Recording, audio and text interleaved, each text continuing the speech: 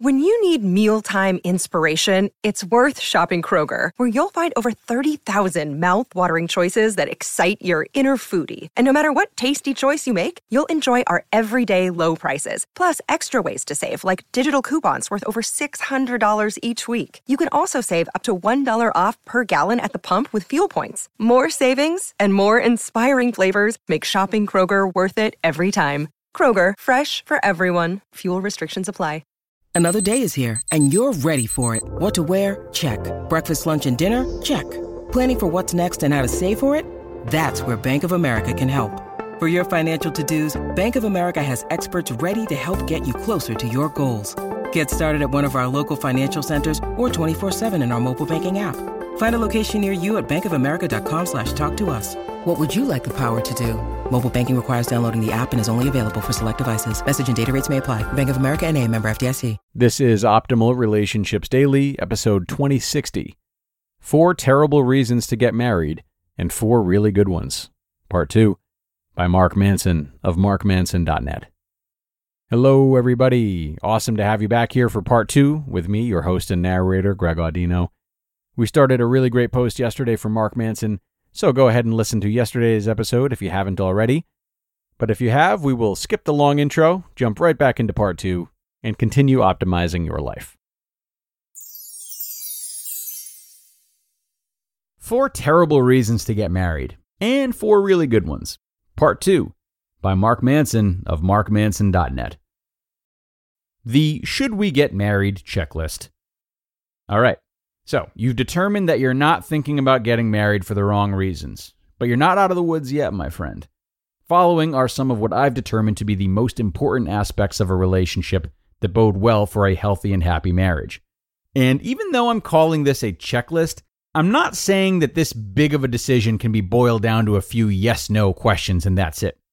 But if your relationship doesn't have these things already, let's just say that it's going to be pretty hard to make a marriage work in the long run. Number 1, you fight well. A healthy relationship is not a relationship without arguments. A healthy relationship is a relationship with healthy arguments.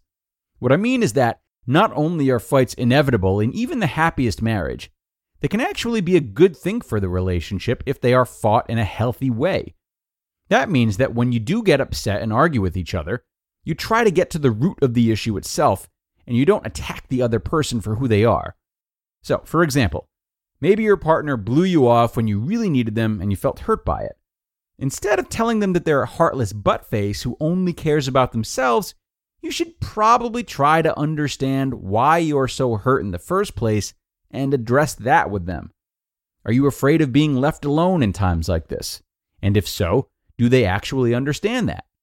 Is there some way you can communicate when you really need them, and are they willing to work with you on it? Most arguments in relationships come from a misunderstanding of emotional needs, but that also means there's an opportunity for both to A, figure out what each other's needs are, and B, learn how to get your needs met and meet the needs of the other person.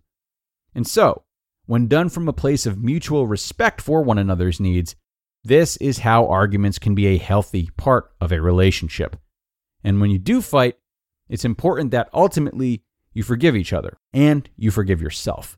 You don't keep bringing up old issues, but instead you acknowledge when someone messes up and you accept their apology, and they own up to it and change their behavior. But you also admit when you're wrong and forgive yourself for it instead of continuing to beat yourself up. Again, fights are inevitable, so you need to make sure you're fighting well before you get married. Otherwise, be prepared to deal with either a very short, tumultuous marriage or a very long, miserable marriage. Number 2, you have similar worldviews and visions for your future. Stop and ask yourself this about your relationship.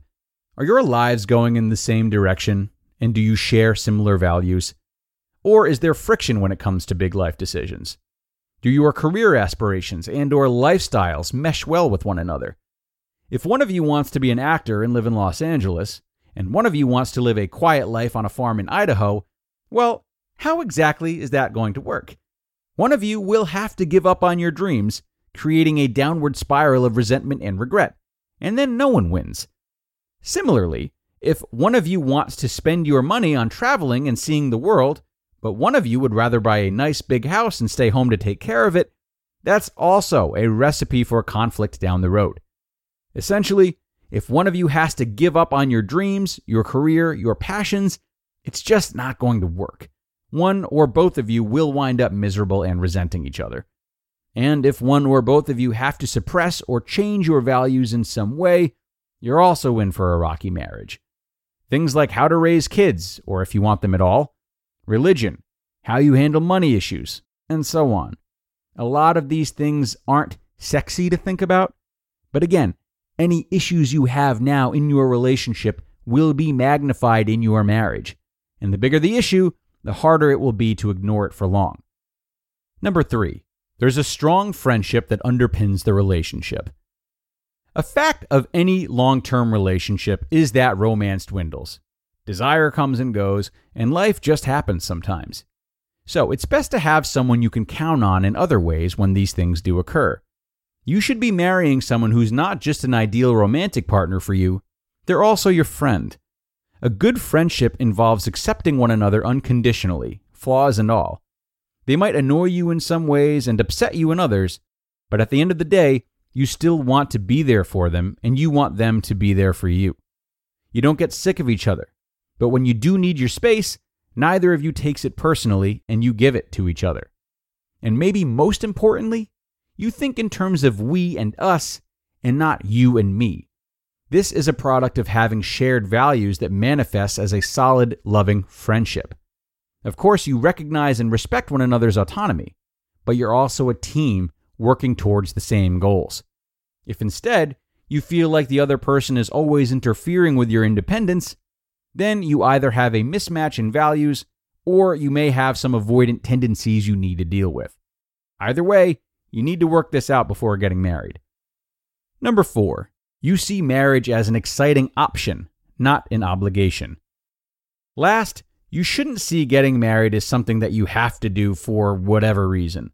And I don't just mean someone giving you an ultimatum, we need to get married or I'm leaving, although that's definitely one giant red flag not to get married. But you shouldn't also feel like you have to get married because that's what people do, or because you've been with someone for a long time and feel like you owe it to them. A marriage, and any relationship really, is something that is created by two people. It's a project, not an obligation. And like any project worth doing in life, it can be challenging at times, but it should also be exciting, and in the end, worth it for both of you.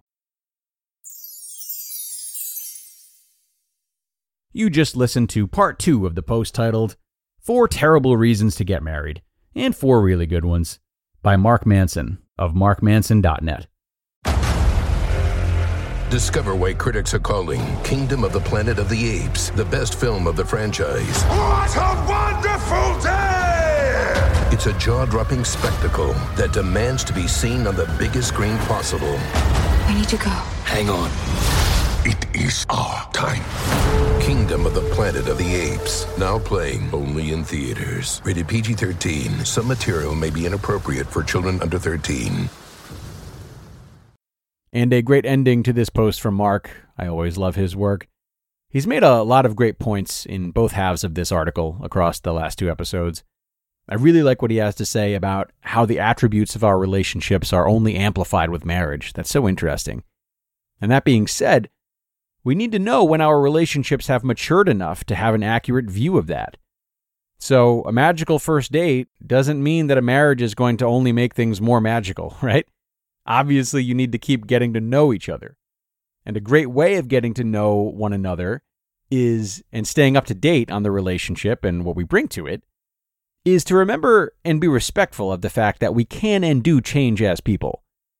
Say, for example, you're already married, even though you check off none of the good reasons to get married that we heard today.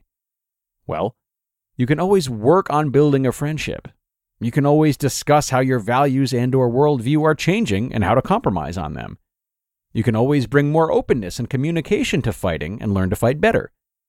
So, while Mark has laid out some key information for people considering marriage, it should also be leveraged for healthy change for those who are already married and going through some troubles.